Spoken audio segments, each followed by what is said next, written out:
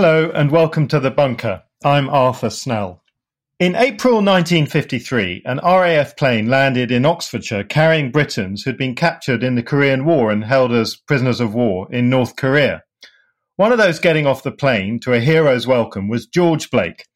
He'd already led a remarkable life. As born in Holland, he'd served in the Dutch resistance during the early part of World War II, and then made a secret journey across occupied Europe to Spain and eventually reaching Britain, where he joined MI6.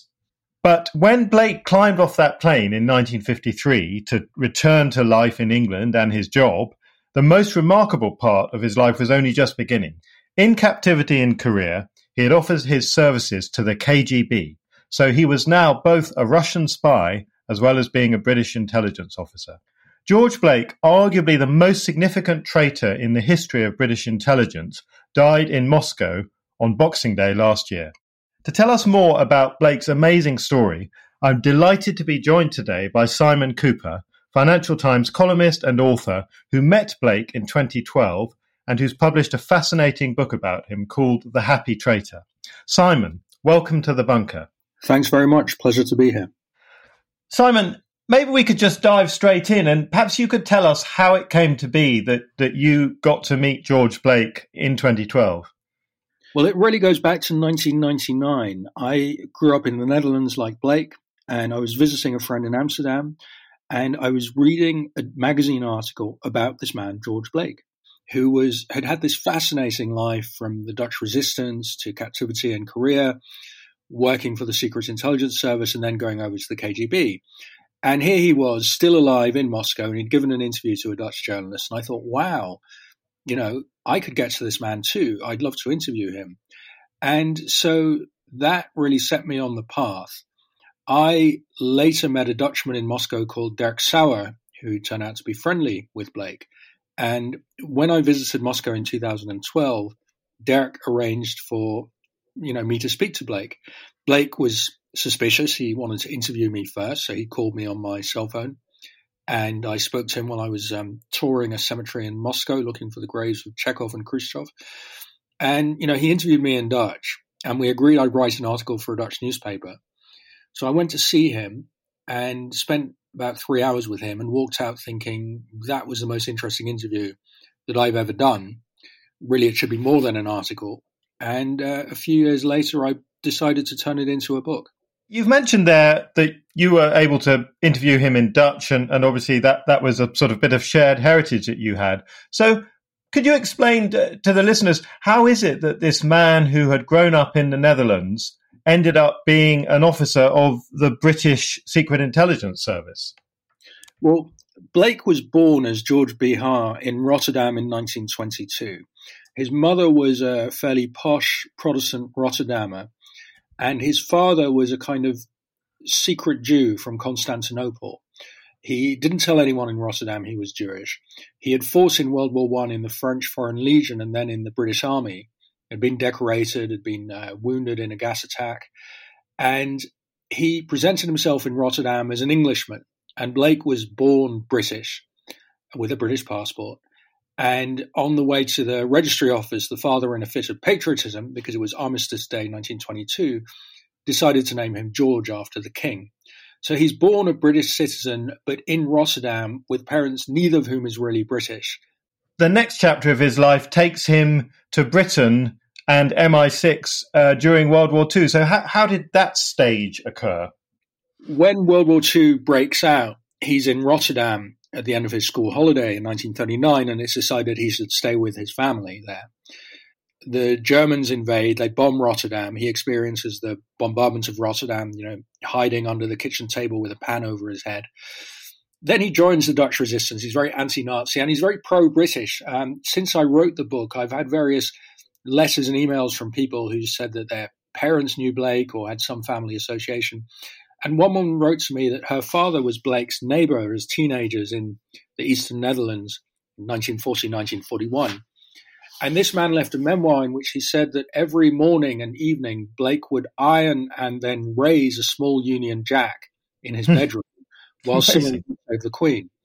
So he's very committed to the British anti-Nazi cause. And he joins the resistance is a courier for 2 years, bringing around documents and underground newspapers. But he feels this is not the big time. I really want to be a big time spy. So very early, even in his late teens, he's becoming used to the underground life of deception. And he decides he wants to work for the Secret Intelligence Service, which he sees as the kind of secret dynamo behind world affairs, this organization that runs the world.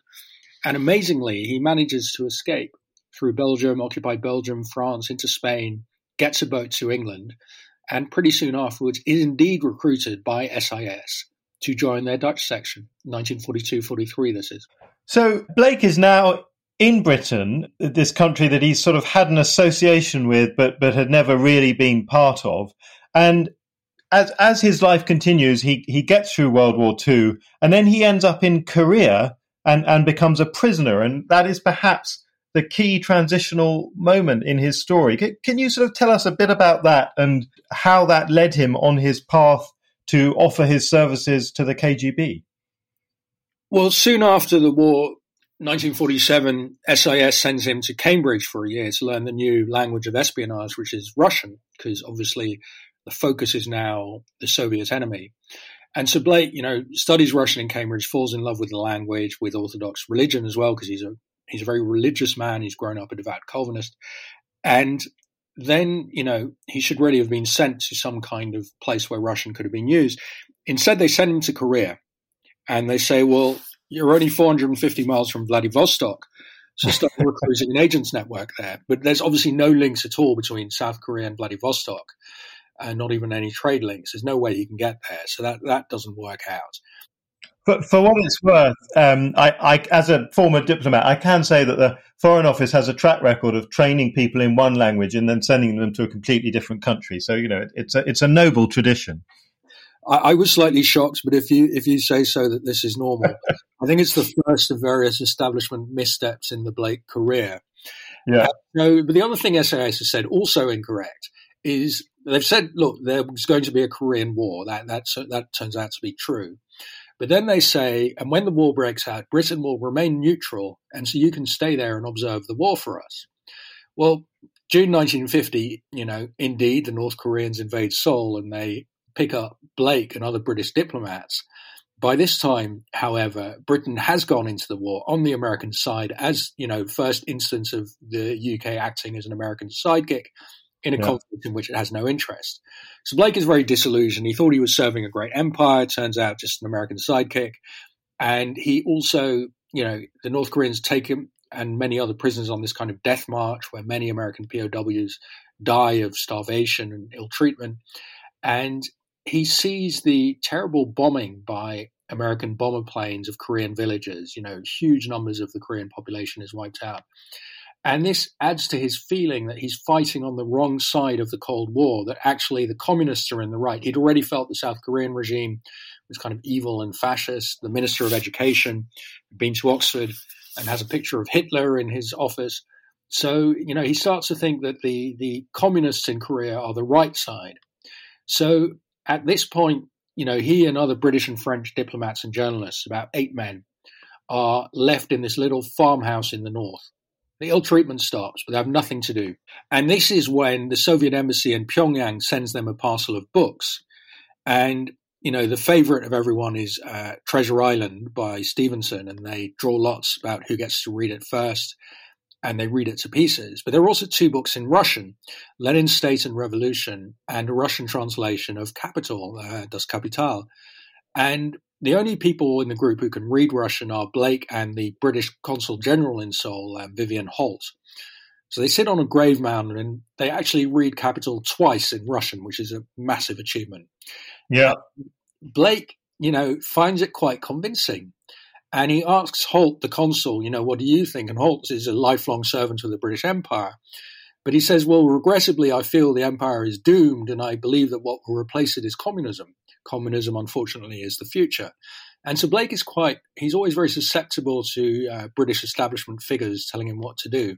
And he's quite persuaded by this. So at this point, it's the final point in his transition to communism. So he's converted, and as I said in the introduction, in 1953, they returned home and he resumed his profession as an intelligence officer. And that's when he really started to be a spy for the Russians. Can you tell us about sort of what he was doing and how he did it? Well, he was a kind of lunchtime spy. He had been given a mini camera by the Russians, which he kept in his back pocket. And, it was a very trusting environment, SIS at the time. And at lunchtime, all the spies would go out to lunch at their clubs and the pubs of St. James's and the West End. And Blake would stay behind in the office, close the door, and photograph every document he could lay his hands on. Often names of agents of the UK working behind the Iron Curtain. And he would then pass all that on to every couple of weeks. He'd meet his Soviet handlers in a deserted suburban train station or in the fog of Belsize Park as at his first meeting. Over 8 years or so, just a fantastic amount of information to the Russians. And so Blake was passing these sort of details, presumably films from the camera. There's also the story of the Berlin Tunnel. Could you explain to listeners sort of the significance of that and Blake's role in betraying it to the Russians? Yeah, this is a really important Cold War moment. In the early 50s, say 53, 54, Stalin has died, Khrushchev has taken over. The Western powers don't really understand Khrushchev. Is he a warmonger? Is he a peacemaker? Is there going to be a sudden attack on the West, a kind of Hiroshima or Pearl Harbor? Are the Soviets going to invade through from East Germany? And so there's great tension because the Cold War is being fought in a kind of fog. And the West has almost no information on Soviet intentions. So they make this plan to drill a tunnel under Berlin, from West Berlin into East Berlin, just about a kilometer or so, less than that. And then they can tap Soviet phone calls in Berlin and find out what the Soviets are planning. So if there's going to be a Soviet attack, at least they'll have a few hours' notice, which can make all the difference, in preserving Western civilization from, the Soviets have a hydrogen bomb by this time. So it's very scary and very dark. And unfortunately, at the meeting where it's decided to build the Berlin Tunnel, the secretary taking the minutes is George Blake. So within a day or two, the Soviets have the minutes and know that the Allies are going to build this tunnel. And then the KGB does something very strange, but also really quite predictable. They decide not to blow the tunnel. They decide to let the Allies build it. And not even the KGB won't even tell the Soviet army, the main user of these phones in Berlin, or even most KGB people in Berlin, that all their phone calls and telegrams are now being tapped by the West. And the reason the KGB lets all this proceed is to protect Blake. Blake is this prize mole. They're incredibly proud that they've got him. And, Burgess and McLean had defected to the Soviet Union a few years before, so they don't really have anyone in situ. Philby's been eased out of MI6 under the suspicion of being an agent. So Blake is really the star agent. And the KGB will do anything to protect him. And if it means stiffing their rivals in the Red Army, so much the better. I mean, there's no love lost between the KGB and the Red Army and the Army Spy Service, GRU. So for 11 months or so, this tunnel operates, 1954 to 55, and the Western Allies are tapping completely genuine, authentic Soviet phone calls. And it's a case of, what do they hear? They hear almost only banalities. Soviets, the conversations are about sex, huge amount of obscenity. The transcribers have to start a special lexicon of obscene Soviet words. And also the Soviets bitch about their commanding officers who are all useless. But what the Western transcribers and listeners don't hear is any troop movements, any plans to invade. So this is deeply reassuring. It's the dog that doesn't bark. It turns out through this tunnel that the Soviets have no aggressive plans on the West. And after 11 months, when the KGB, arranges for the tunnel to be accidentally discovered and it's closed, by this time, the West has been much reassured. And then anyway, just after that, about a week after that, the first U-2 spy plane is shipped from the US to Europe, and they now have U-2 spy planes, which give them a little bit of information about Soviet weapons. He was eventually uncovered. So how did that happen? How did MI6 eventually figure out what he was up to? Well, some British SIS documents had been disappearing and showing up in Eastern Europe, or had been showing up in Eastern Europe. And so there was a list of about 10 MI6 people who were suspected as moles, and Blake was on that list. But, really they didn't know who had done it. And there was still this belief that gentlemen can't be spies. And so they concluded, well, maybe it was just when a safe in Brussels was hacked, the Eastern Europeans got that information. But then in beginning of 1961, this Polish intelligence officer called Michał Goleniewski, figure with great handlebar moustache, defects to the West, bringing along his East German mistress, who knows neither his name nor that he's an intelligence officer. And Goleniewski is interrogated. Goleniewski later will actually start to claim that he's the last of the Romanovs, descendants of Tsar Nicholas II, goes a bit bonkers. But at this point, he gives a lot of information which points the finger of suspicion quite firmly at Blake. Then also East German double agent who's worked with Blake, Horst Eichner, gives some testimony that implicates Blake. And so by now, MI6 know that Blake is the mole. The problem is that Blake is not in Britain, he's in Lebanon, following an Arabic course at MICAS, this legendary Arabic school that Foreign Office people used for decades. And they need to get him back to London to interrogate him, but they also don't want to startle him and make him do a runner. Nicholas Elliott, who's the MI6 station chief there, who will later be involved with the defection of his mate Kim Philby from Beirut. Yeah. But Elliott goes up to Blake at a theatre and says, "Oh, by the way, Blake, you're wanted in London. They want to discuss a promotion with you. Very good news, old chap." And Blake, of course, smells a rat. He thinks maybe they want to get me. But he's in a bind because his wife, Gillian, is a very conservative British type. She herself had been an MI6 SIS secretary, and she would not take kindly to him telling her, "By the way, Gillian, I'm a Soviet agent." And so he can't very well, grab his wife and 2 sons and a third on the way, defect into Syria and then on to the Soviet Union because Gillian might not like that. So he thinks, well, you know what, I'll go back to London, hope that it's just a promotion, and take that risk because he doesn't want to tell Gillian. So he arrives at St. James a few days later, where he's met by his colleague Harry Shergold. And I said to Blake, what did you feel at that moment? And he broke from Dutch into English. And he said, "I felt the game was up." And it is indeed. Shergold says, "Blake, there's a few things we need to discuss about your work in Berlin." And he walks him across St. James's Park to Cadogan Place, I think it is, where the main office is. And Blake realizes they want to take me there so they can record the interrogation there. And your account of the interrogation, it's the most sort of caricature English thing imaginable. I mean, because we say interrogation and probably everyone has an image of a cellar, of a sort of room and Blake's handcuffed to the wall. But in fact, it seemed to be very comfortable. They all had lunch breaks. He was allowed to go home and stay with his mother in the evening. So this is more of a sort of conversation over a cup of tea, isn't it? Yeah, it's very Cambridge. I mean, Blake himself was struck by this. I saw one of the talks he gave to the Stasi, these German secret police in the 70s, and he describes this interrogation. You can see the Stasi officers thinking, well, that's not the way we do it here, mate. And yeah I mean, they sit around in this room for 3 days. I mean, he returns to his mother in the evenings in Radlett in Hertfordshire. The SIS do take the precaution of tailing him, perhaps because they recalled that Burgess and McLean had done a runner from the UK in 1951. Yeah, and he just denies, and he might have got away with denying because they didn't have evidence that would stand up in court, nor did they particularly want to go to court. But then on the 3rd day, Shergold says, "Look, Blake, we know you were a KGB agent, but we understand the North Koreans forced you to do it. They tortured you. They blackmailed you." And Blake is very affronted by this because he's proud of being an idealist. And he bursts out, "Nobody tortured me. Nobody blackmailed me.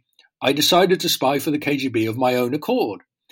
And, this is a famous interrogation which has been shown to play to future generations of MI6 recruits over the years. The interrogators just sit there amazed because suddenly he's confessed. And then he just keeps on confessing. I think, because they were sort of colleagues and one of them was actually a friend of his, the interrogators, he felt, oh, these are understanding people. And when you have this terrible secret, of course, it's a great relief to tell your secret to people who understand the context, and who will listen sympathetically. And so they put him on trial. He's convicted and has an incredible 42-year prison sentence.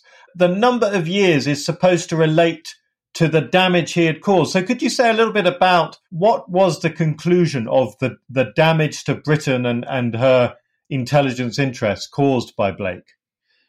Well, I mean, the judge says every intelligence secret of Britain these last few years has essentially been handed over to the Soviet Union. I think the worst one was the betrayal of the Berlin spy tunnel, although actually since the Berlin spy tunnel still operated and the Soviets still talked authentically, that didn't do huge damage. The main damage he did was human. He betrayed, by his own reckoning, several hundred agents working for the UK behind the Iron Curtain to the Soviets.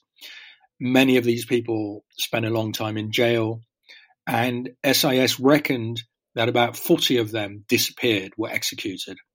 And so Chapman Pincher, who was the leading Fleet Street journalist of espionage at the time, gets George Brown, the then Foreign Secretary, to spill the beans and say that 42 years represents about 1 year for every agent's life betrayed. You asked Blake about whether he felt guilt in terms of what had happened. What did he say to you when you were sitting there in his garden in Moscow? Well, I said, do you have regrets? And he said, I regret a lot. I lie awake at night thinking about my life, and I regret the pain I caused to my wife and my sons and to my colleagues. He felt actually very bad at having betrayed his, colleagues whom he liked at MI6. But he always denied all his life that the agents he betrayed had been hurt. And I think it was very important for him to live in denial over that. So he would say, I always told the KGB, you can protect the Soviet Union, but you mustn't hurt these people in any way. And I'm sure he did tell the KGB that. But, I mean, he wasn't so naive as to believe that nothing would be done to these people. I mean, as the writer Alan Judd said, what did he think that was done to, double agents caught by the KGB in the depths of the Cold War? Did they get community service? No, I mean, of course, right. Horribly treated, and many of them were killed. And Blake could have known this, but he chose not to, because I think because he was a kindly man at heart, he couldn't face that truth. And so he lived in denial about it all his life. We've got to what is the end of Blake's career as a spy for the KGB, but it's not the end of the story, because he then made a remarkable escape from Wormwood Scrubs and managed to end up in Moscow, where he lived a very long and, from your account in the book and from your meeting with him, a fairly happy life. So could you say a little bit about how he escaped and also how he lived in Moscow? Yeah, so in 1966, he escapes from Wormwood Scrubs. And there's a lot of conspiracy theories that MI6 helped him get out. And in fact, the KGB distrusts Blake. How on earth could, this man who'd been given a 42-year jail sentence escape from jail must have had help from MI6. No such thing. In fact, he had befriended some prisoners on the inside. And when they were released, the Irish thief Sean Burke and the British peace activists Michael Randall and Pat Potter, when they were released, they helped him get out. So Burke throws this rope ladder made of knitting needles over the wall of Wormwood Scrubs one night. And Blake, who has got to the wall because a friendly burglar on the inside has broken a window, just, leaps down, breaks his wrist. Burke drives him to a nearby bedsit. They spend a couple of months or so in Postle's flat in Hampstead. Then Randall and his wife and two sons take a family holiday in Berlin in a camper van, and a small compartment underneath the seats has been carved out in which Blake is hidden, and they get from Dover to Calais and then on to Berlin without really any problem. So it's a very amateurish escape. It's, as Simon Gray says in his play about it, it's like something out of a cartoon book. And no KGB help, no MI6 help. But, I mean, this was a time, this is, the final failure of the British establishment, having let Blake in, having let him do all this stuff, and then letting him escape. This was a time when it was quite easy to escape from British jails. A couple of great train robbers escaped. People were escaping all the time. So, yeah, and then he gets to Moscow, realizes within a week that communism doesn't work. I mean, Moscow in 1967 is not a very cheery place, like ramshackle. His ideal for which he's sacrificed, being with his wife and sons, he's dedicated his life, turns out to be a complete fallacy. But he picks himself up. He's a very resilient guy, is Blake, speaks good Russian, loves Russia, and meets a Russian woman, has a son with her. When I visited in 2012, I met her. They had a very long, I think, happy married life together. And at the end of his life, clearly communism hadn't happened. He died in a Russia that is a sort of hyper-capitalist, autocratic dystopia. What do you think, his sort of final conclusion would have been on that communist dream? Well, I know what it is, but he wasn't willing to talk to me about that because I'd been told that Blake really detested Putin. He hated that kind of cynical KGB robber capitalism. And his problem was that he got his dacha and he and his wife had their pensions from Putin, from the intelligence services, and he didn't want to offend Putin in any way. Putin was kind of his keeper, and Putin gave him, Order of Lenin when he turned 90 and so on. So he gave me the interview on condition that I did not ask him about contemporary Russian politics because he didn't want to have to attack Putin or lie about it. But yes, he detested the kind of KGB regime by his fellow KGB alumnus. And I think what he did in his last 20 years or so, after he'd, seen what he saw as the light of Gorbachev and then the light of Yeltsin fail, this promise of a more humane communism, he just withdrew from politics and ideals, and he found happiness in the bosom of his family, with his wife Ida, his son Misha, and then his 3 British sons, who from the 1980s, to his great joy, had reconnected with him and begun visiting him from Britain. And, he said to me, the greatest joy of my life is that I've had a second family while reconnecting with my first one. And so, he withdrew into the private realm while he could still read. He became blind in his latter years, but while he could still read, he loved reading British and Russian literature. He'd listen to the BBC World Service and to classical music. So those were his pleasures. He became an apolitical and indeed somewhat cynical person at the end. Simon Cooper, thank you so much for talking to us about George Blake. Simon's book, The Happy Traitor, published by Profile Books, is available in good and I'm sure even bad bookshops. Thank you for joining me in the bunker, Simon. Thanks very much. Listeners, remember there's a new Bunker Daily every Wednesday, Thursday and Friday, with Start Your Week on Mondays and the main panel show on Tuesdays. Be sure to subscribe so you don't miss out on any new episodes. You can also back the bunker on the crowdfunding platform Patreon. Just see our Twitter or Facebook or search Patreon Bunker Podcast. See you next time.